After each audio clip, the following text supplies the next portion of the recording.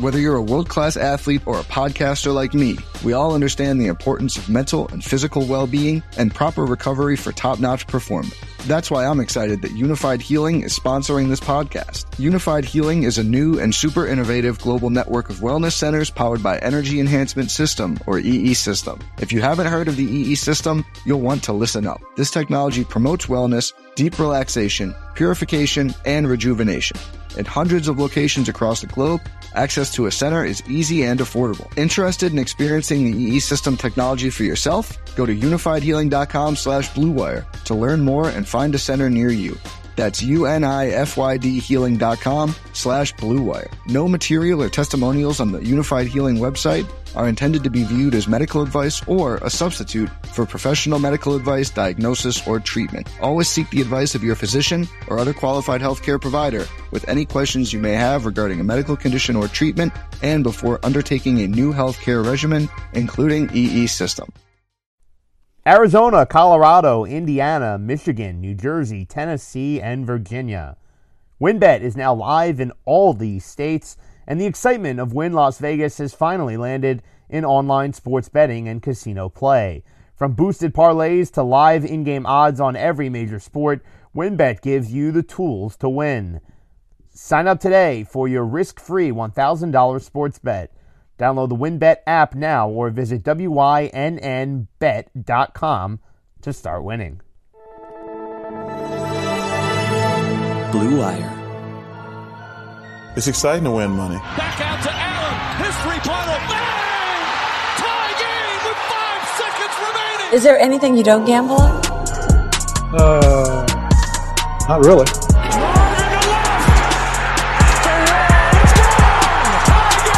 Gambling gods, fickle bunch. Oh, yeah. So easily offended.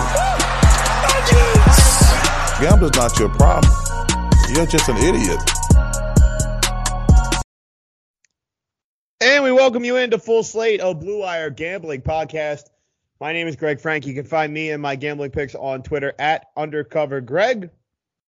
As it is divisional weekend in the National Football League, which means I'm joined by our jack of all trades at Full Slate, Alex Uplinger, at Alex_up7, at full_slate_pod. He manages our podcast Twitter as well. Alex, good to have you aboard, my man. Are you ready for the best weekend in football?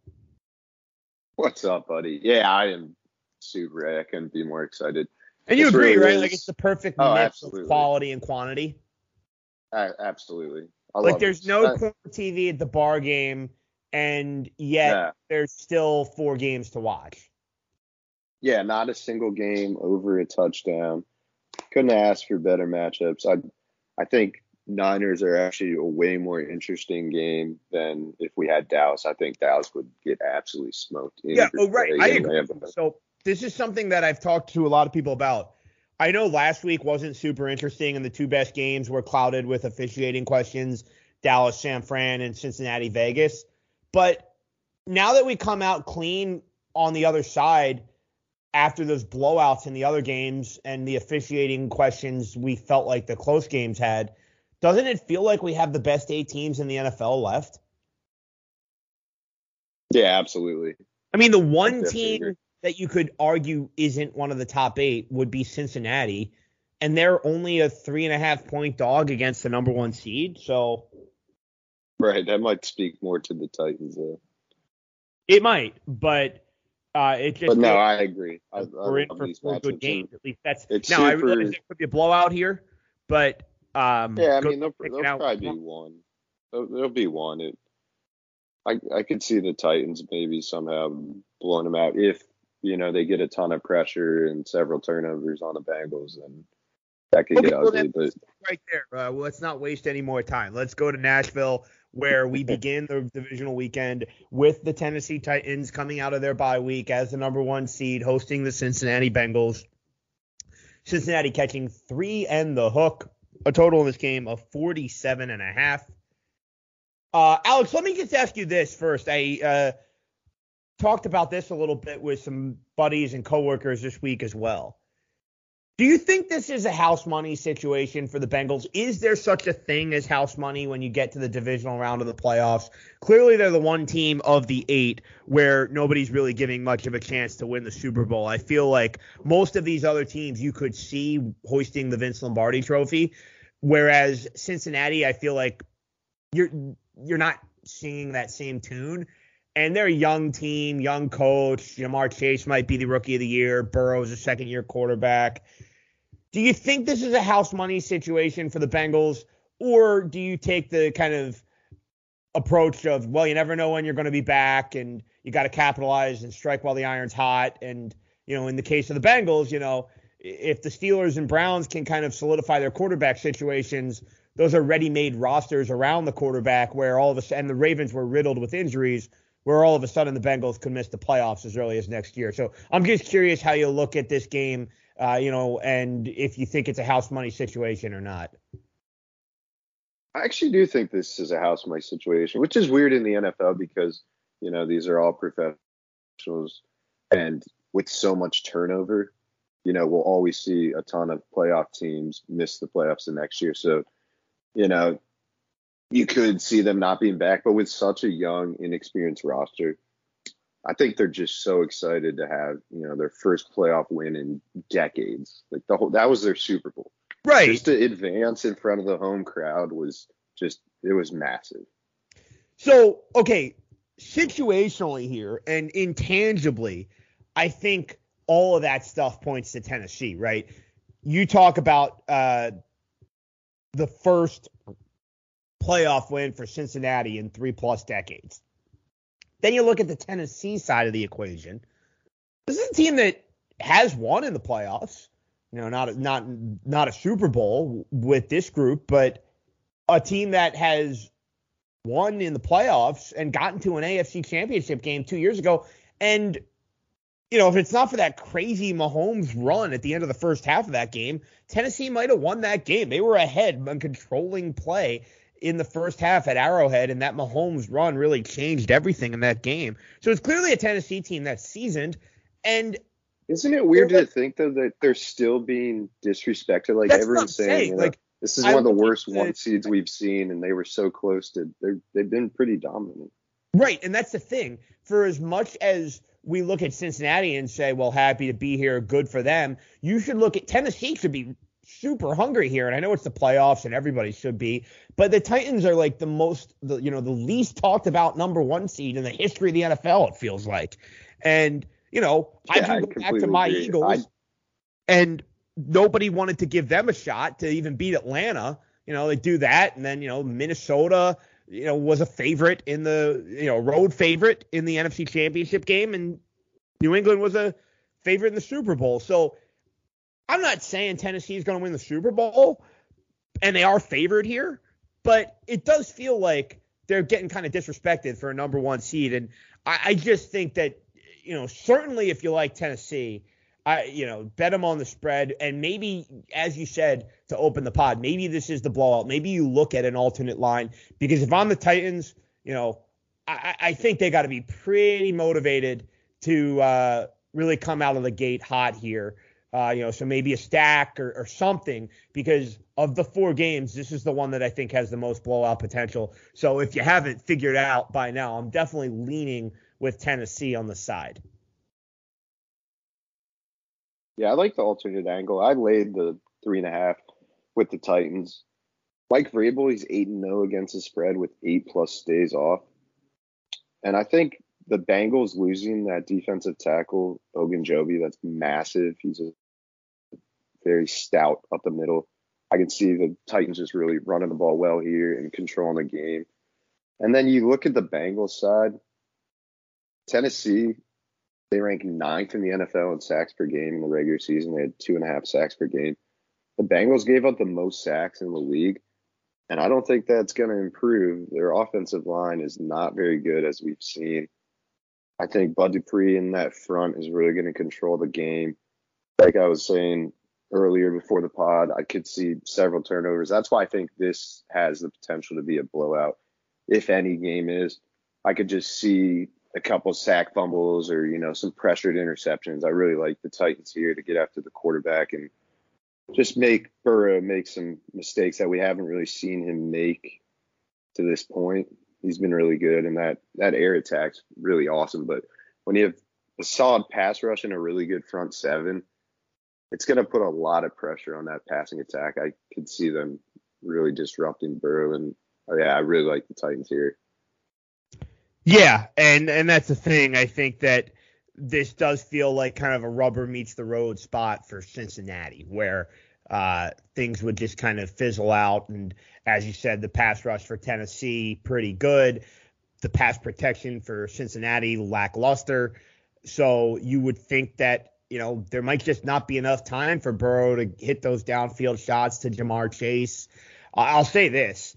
If you like Cincinnati, I think it correlates to the over, because I don't think Cincinnati is going to be able to win a lower scoring game. And if you're the Bengals, I actually think you want to get into a higher scoring game, because at that point you take your chances with the better quarterback here. No disrespect to Ryan Tannehill. He's not bad, but Burrow is definitely the better quarterback. So if you're the Bengals, you should come out here, and if they feel it's a house money situation, they probably don't. That's more of something for us to just talk about. But I do think if you're the Bengals, you should come out with a little bit of a nothing to lose mindset here. It was something I was frustrated in last week watching my Eagles, was the fact that they weren't taking chances and they weren't taking shots down the field, and they weren't coming out like a team that had nothing to lose. I think that's the way the Bengals should approach this game. And if they're successful doing it, it means they're going to score quickly. So I do think if you like the Bengals, you should look at the over as well.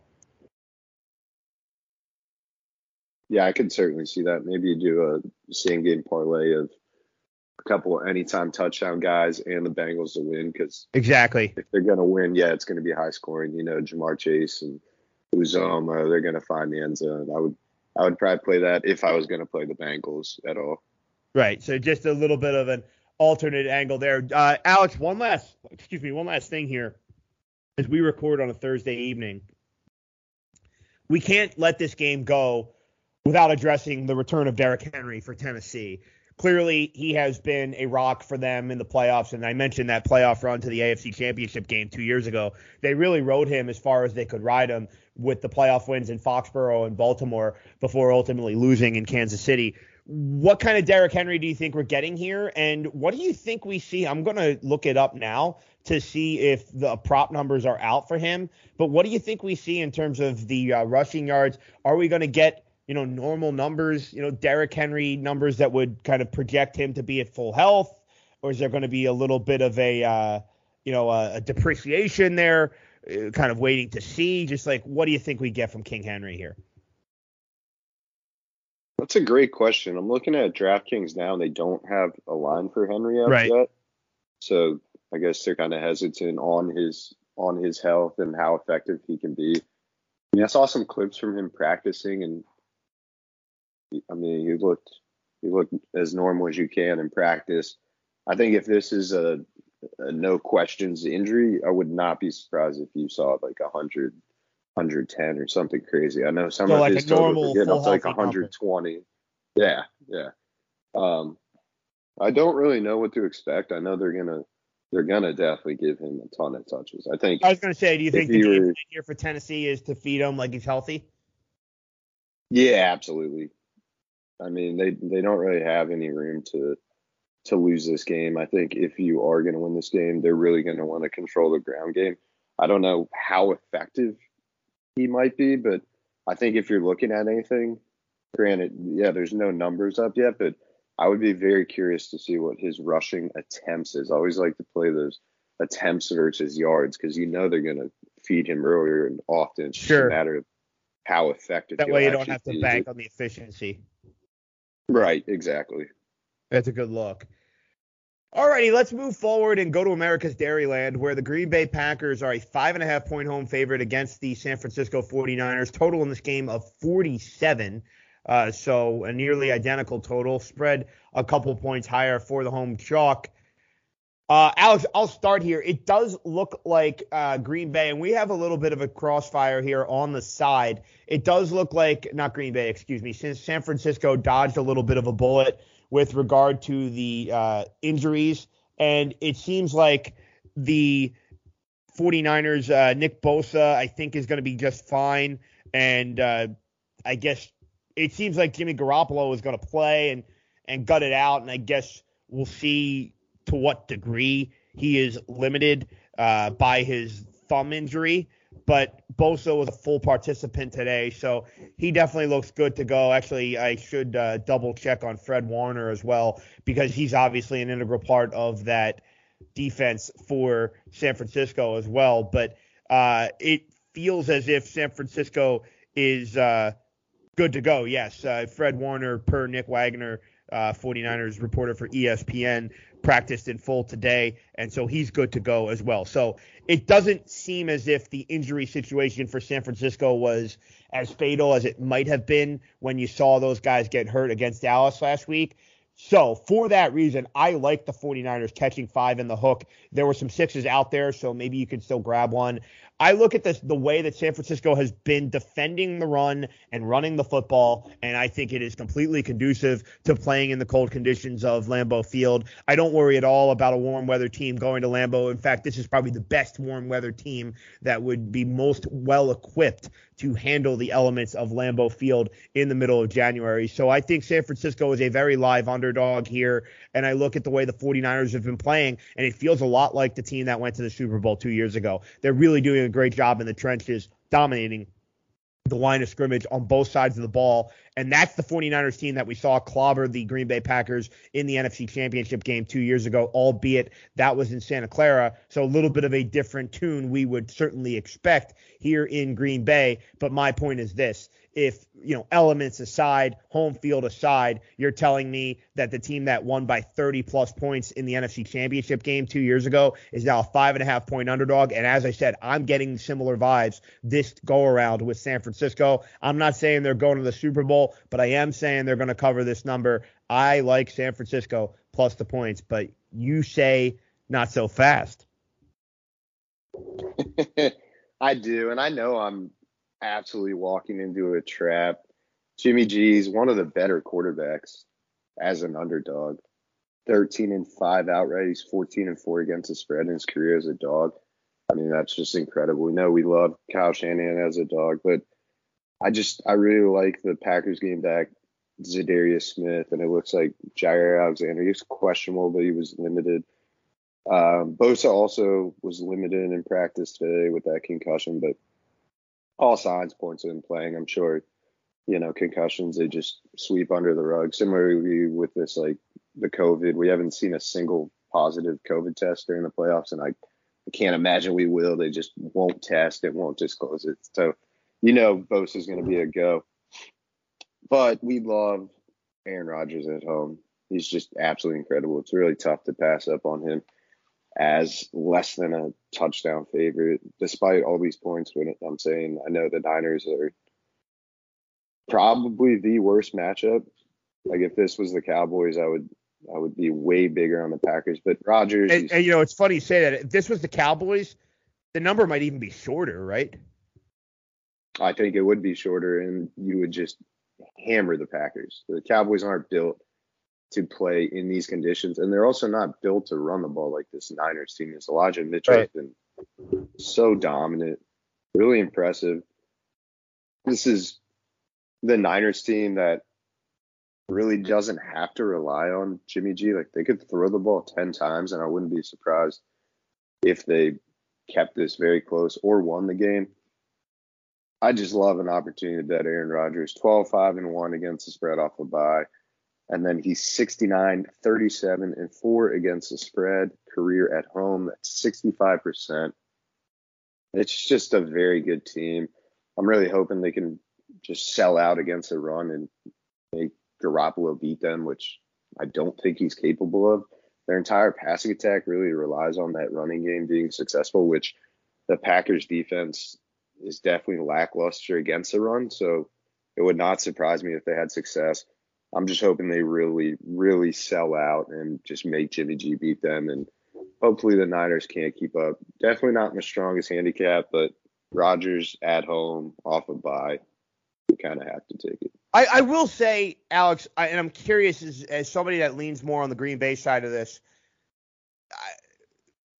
here's kind of the push-pull that I'm at in terms of, like, I've already bet San Francisco full game, but don't you think if you like San Francisco full game, you kind of also have to like them in the first half, because we don't think that this is a 49ers team that's really built to play from behind, particularly with Jimmy G, even if he was fully healthy, much less, battling through a thumb ailment. But the reason I stopped short of getting to the window with San Francisco first half as well is because, like you mentioned, maybe Aaron Rodgers does come out hot. Maybe Green Bay's up like 10-0 or something after the first quarter, something that's not maybe insurmountable for San Francisco, but something that would still cover a first half line. What do you think about the first half in this game? Yeah, it's an interesting point. I honestly think that the Niners' first half might be a better look than the full game, like you mentioned. They're going to come out. The only thing that stops me is like, run. Well, that's the out of the bye stuff might matter more early if they're like rested and they had some time, more time to scheme up some stuff. Like, I don't know. Yeah, I don't know. It's interesting. I think there's really two schools. But I suppose you could also argue coming out of a bye being rested would help you more as the game goes on. Right, down the stretch. You're more rested and more ready to play a full 60 than, coming out super dominant to start the game. Yeah. So you think if you like San Francisco, the first half's a better look, or maybe correlates like I'm saying? I do actually think it's a better look, interestingly enough. But after you mentioning it, yeah, I think that's a good way to look. Yeah. Okay. Well, I may add San Francisco in the first half as well. Let's go from one NFC West team to another, also on the road. It's the Los Angeles Rams catching a field goal heading to Raymond James Stadium against the Tampa Bay Buccaneers. Looks like a juiced 3, so this number could be headed to 2.5. And we're seeing the Bucs as the favorite, at home, and a total of 48. So all these totals so far in a similar neighborhood. That will change when we get to Arrowhead Stadium. But having said that, you have Tampa, who really looked like the Super Bowl champs last week. I know it was the Eagles, but Tampa definitely turned it up a notch last week. And I think the big thing that you like here, if you're backing the Bucs as a short favorite, is the fact that Levante David came back, and, Shaq Barrett, JPP, their horses in the front seven are getting healthy. And that is where you look at it and say, well, they could make life hell for Matthew Stafford if that pass rush is able to unleash. We know that Tampa is very stout against the run, and the Rams, while they ran the ball a lot last week against Arizona, they weren't very efficient in doing so. So certainly Matthew Stafford is going to have to win this game, not necessarily single-handedly for Los Angeles, because I do think the Rams' horses on defense are going to have a say in this outcome as well, clearly. But Matthew Stafford's going to have a bigger day. He basically was fine last week against Arizona, but wasn't asked to do a lot, only throwing the ball 17 times. So I think that's what's really interesting here from a Rams standpoint. You don't expect that similar game script where they're ahead the whole time and can flirt with 40 rushing attempts as a team. You expect a more back and forth, if anything, maybe the Rams to have to come back. Ironically enough, we did see these two teams meet back in the beginning part of the regular season, and it was a blowout victory for the LA Rams, winning the game by double digits. And I'm going to double check the score again as it's escaping me off the top of my head. But it was at SoFi Stadium. It was very early in the season.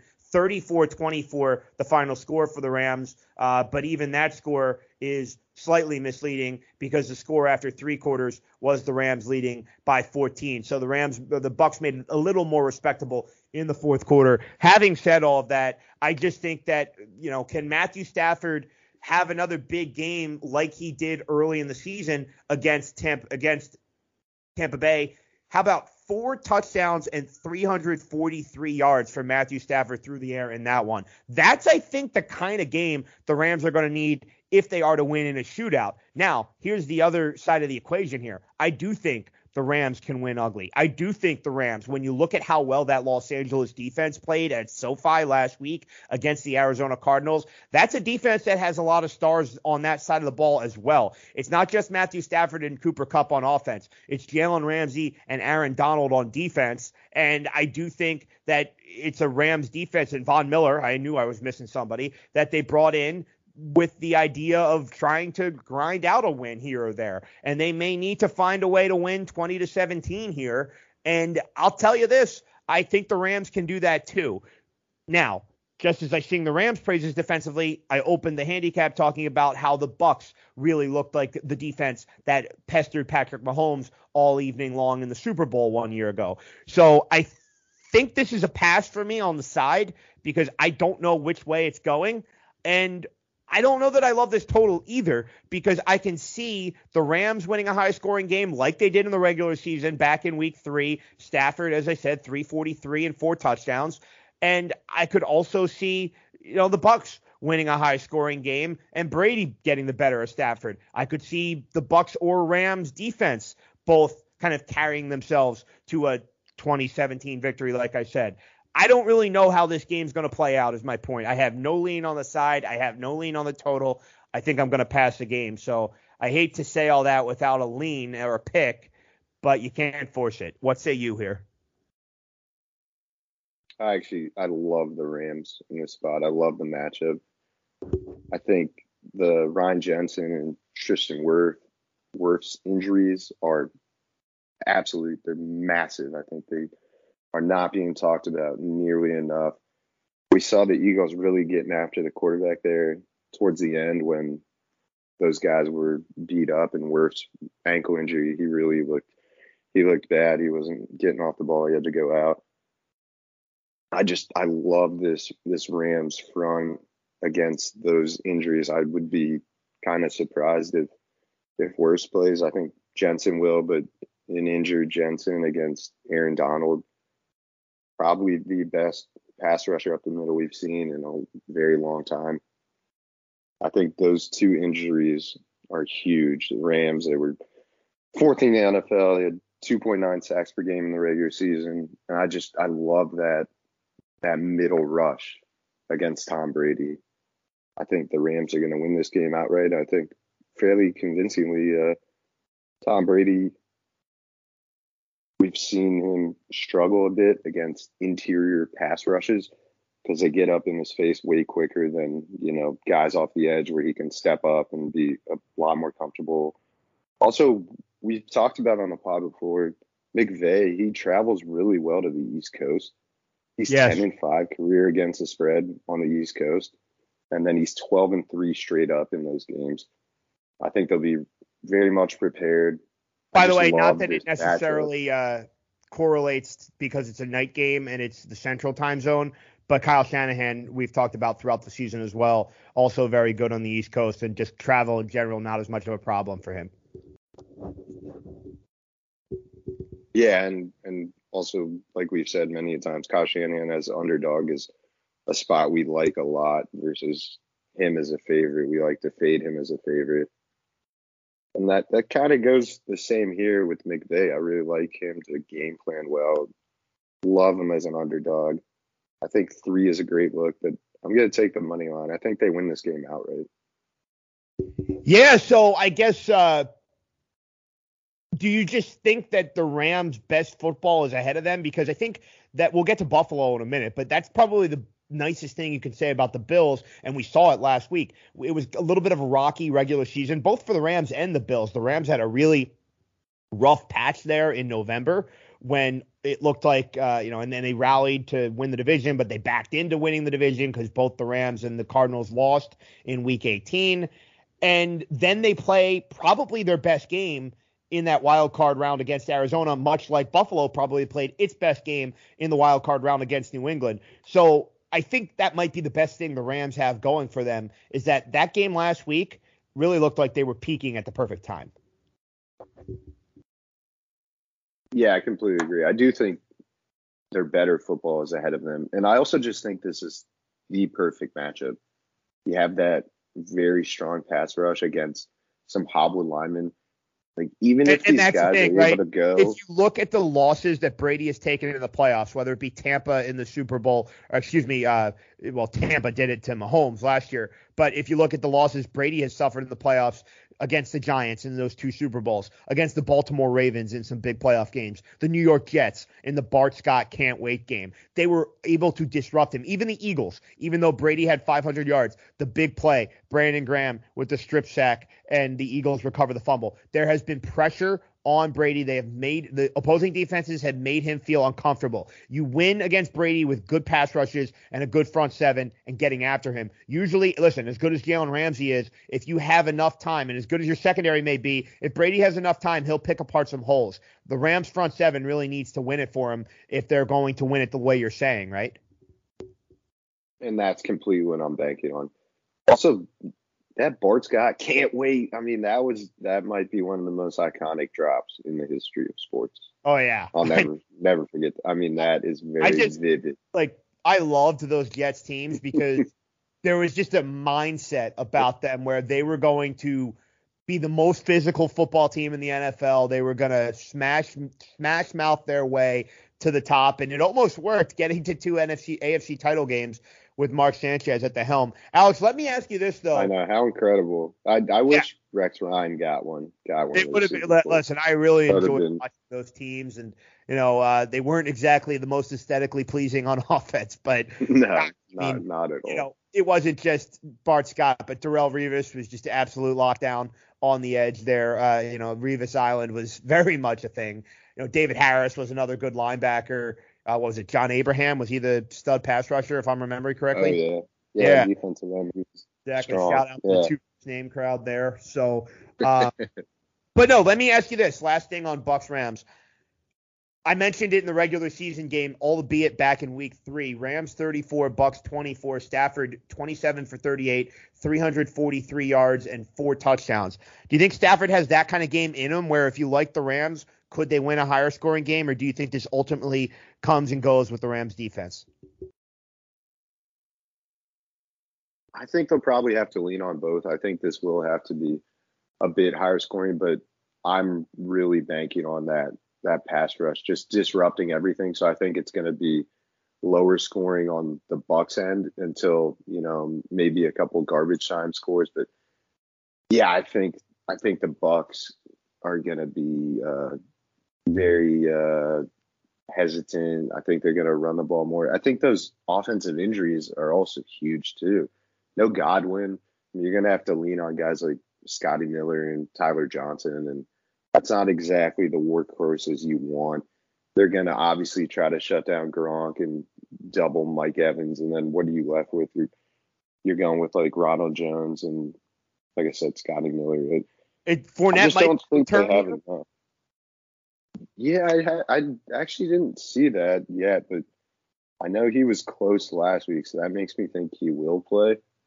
I just don't think they have nearly enough weapons, and I'm just really leaning on this Rams defense to make life tough for Tom Brady. And it's really tough to fade Brady. I know I've definitely been on the wrong side of that for decades now, but I think this is just the perfect matchup for the Rams. I don't think they could have ran into a better spot with those 2 starting linemen, 2 all-pro type of guys, both going down last week, and both did not practice today. So we'll see if they're a go, and even if they are, really how effective can you be?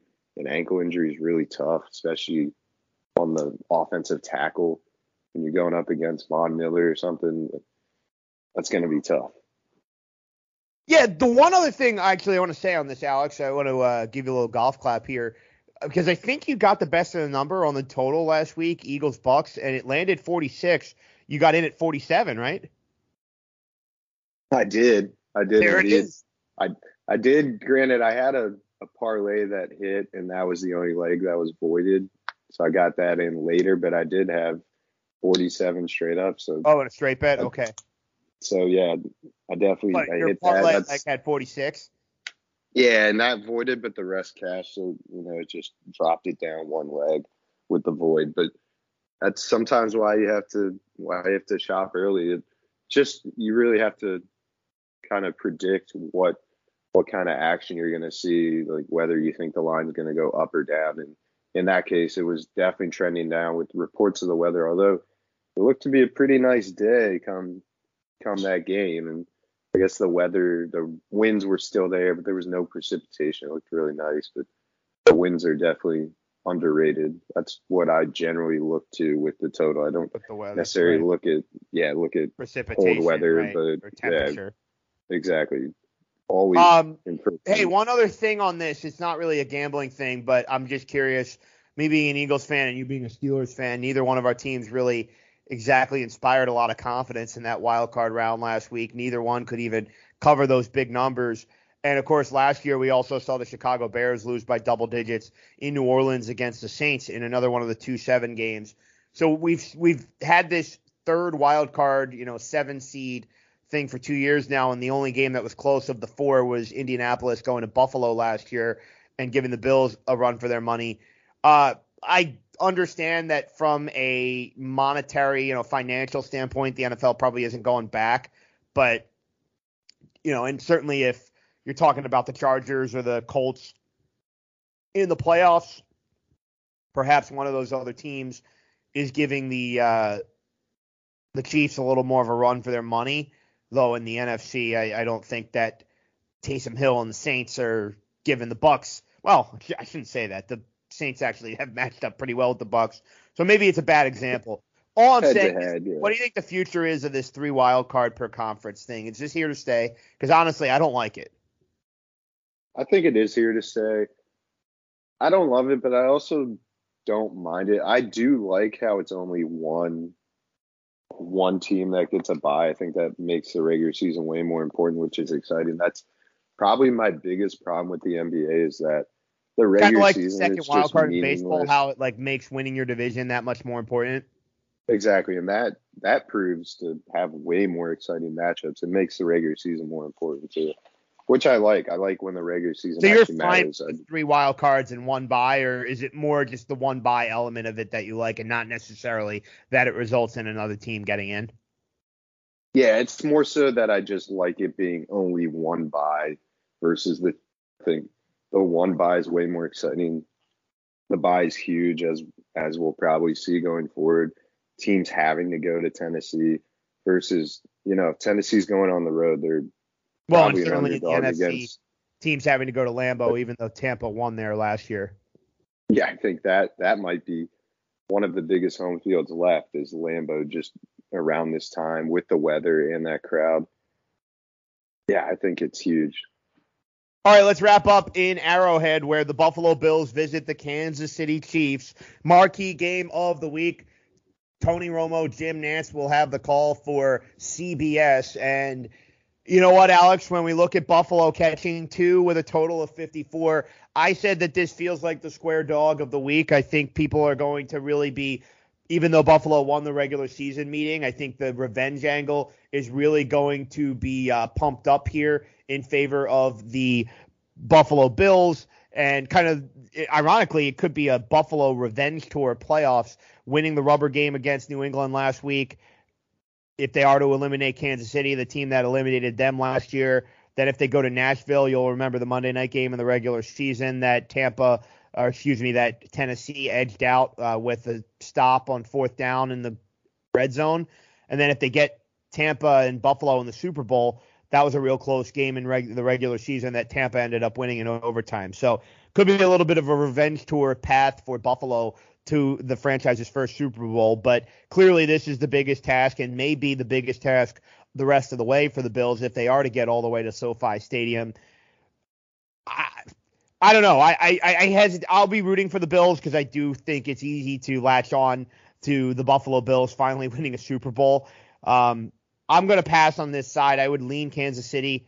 Mahomes has had a lot of success in this sub-3 favorite role. We talk a lot about how he has been, the Chiefs have not covered these big numbers, but they've actually been very good in this kind of short favorite role. And that's where they are here. And I do feel like maybe there's an element of kind of not so fast here for Kansas City. They're still the home team. And, while Buffalo scored on every possession last week, Kansas City, basically did that after the first quarter. All right. So last thing here, I guess let's talk about this number. Alex, you're not as into home field advantage, but having said that, Arrowhead is one of the better home fields. And at 2, if you don't think home field's worth 3, but Arrowhead might be worth 3, right? And so at 2, I don't know. I at think 2, this is saying Buffalo's a better team then? I think it's been diluted. I don't think any home field's worth that many, maybe 1 or 2 points now. And this has to be so you think 1 at or 2 in compared Kansas to City 3 favored, this is saying they're even teams. Yeah, I think this is like a neutral site pick 'em. I will say, as much as I pass on the side, I like the total and I like it under.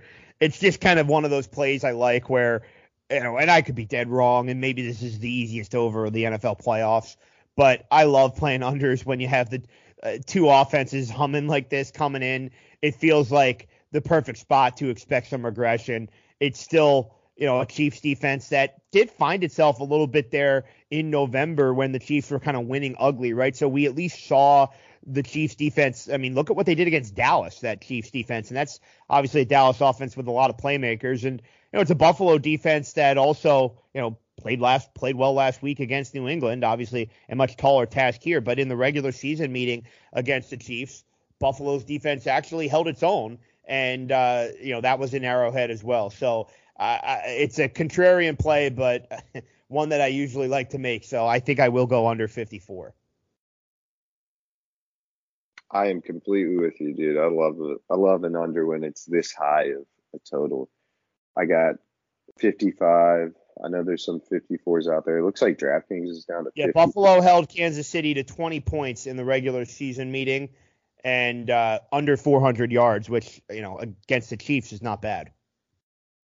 No, and I also think this Kansas City defense has vastly improved since that matchup. So I like the under even more.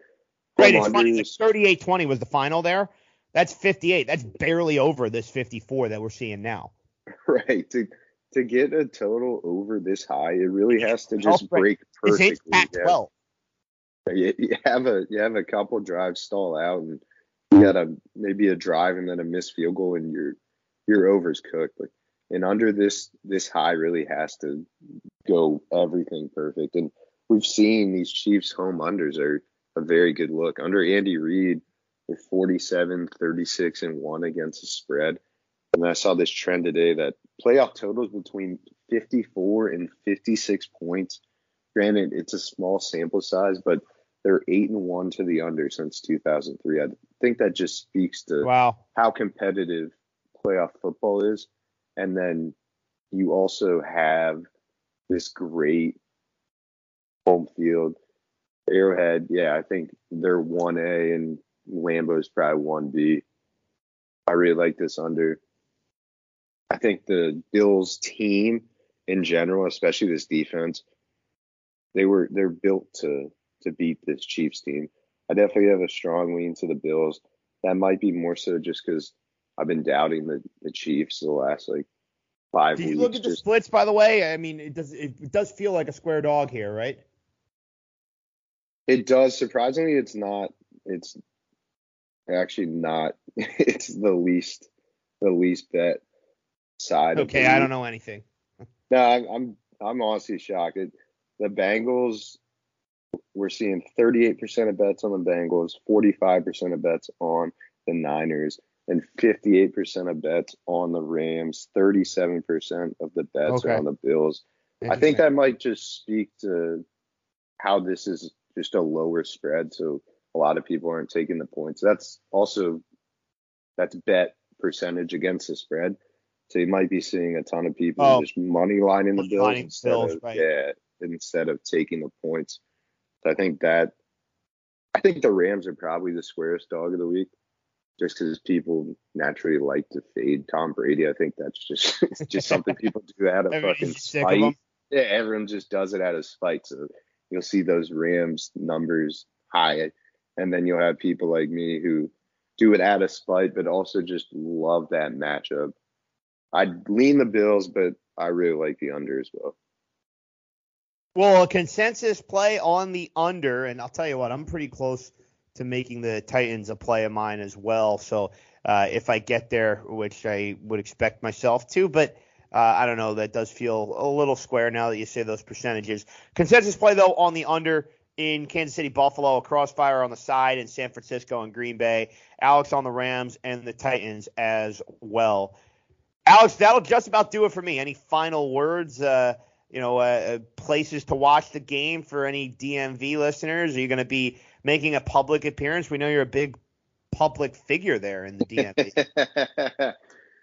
Yeah, I don't know. Good question. Maybe I'll go to my favorite local watering hole, First Down. If anyone's in the Arlington, Virginia area, definitely hit me up on Twitter. I'll buy you a beer or something. But I was curious what game you are most excited to watch. I think Bills Chiefs is an obvious one, but I'll tell you what, I'm really excited for Rams San Francisco and Green Bay.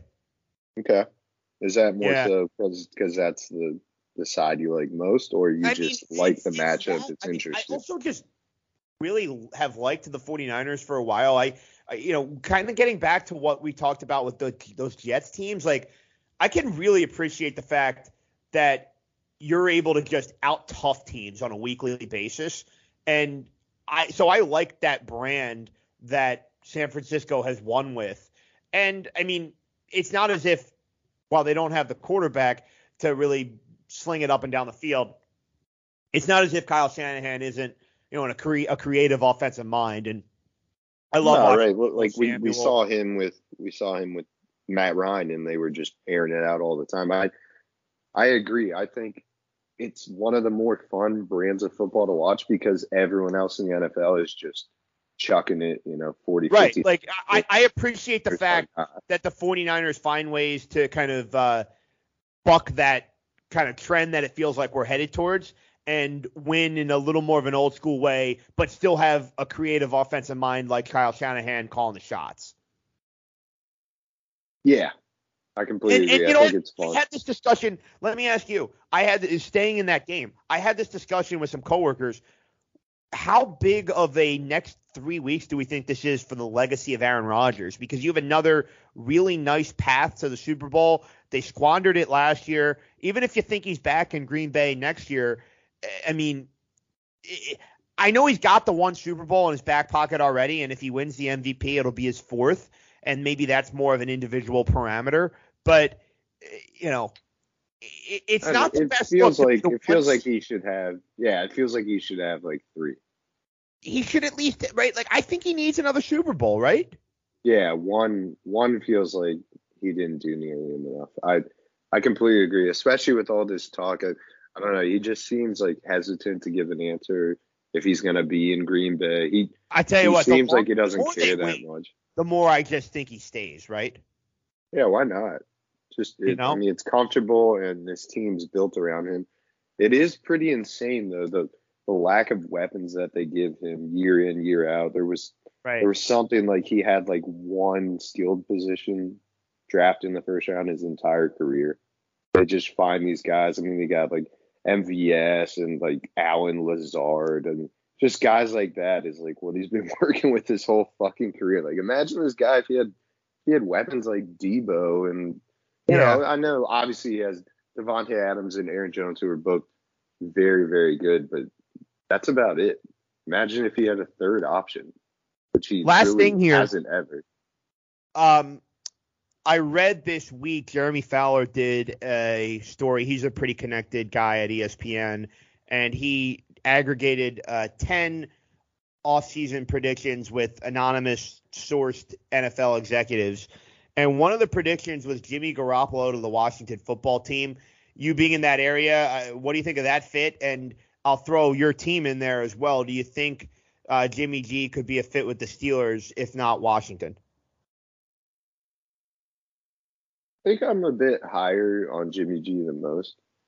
I think it'd be take him I would take him in Pittsburgh. I think it's a way better fit in Pittsburgh. I don't think this Washington team is quite built to run the ball like he would need, but you know, the Steelers with Najee Harris. The Steelers obviously, if they were to trade for a quarterback, then they're going to have to. The Steelers could kind of replicate San Francisco a little bit more. Yeah, but they completely have to bolster the offensive line. Yeah, and that's what they would do with, you know, their entire draft. I think it was Mel Kiper You know, he puts out these like crazy early mock drafts, and he had the Steelers going for Matt Corral, the Ole Miss quarterback. So that's interesting. Well, and of course, Kenny Pickett's right in their backyard. I'm sure they've seen him plenty. Oh, I love it. You got it. I love Kenny Pickett. It would feel like the James Conner. You love a guy from Pitt that goes to the Steelers. Yeah. Sign me up. All righty, there he is, Alex Uplinger at Alex_up7 at @full_slate_pod, managing our podcast Twitter. I am Greg Frank at Undercover Greg on Gambling Twitter. Thanks to everybody for tuning in. As always, you guys are the real MVPs of the podcast. Alex, let's have some fun and enjoy the best weekend of football. Yeah, buddy.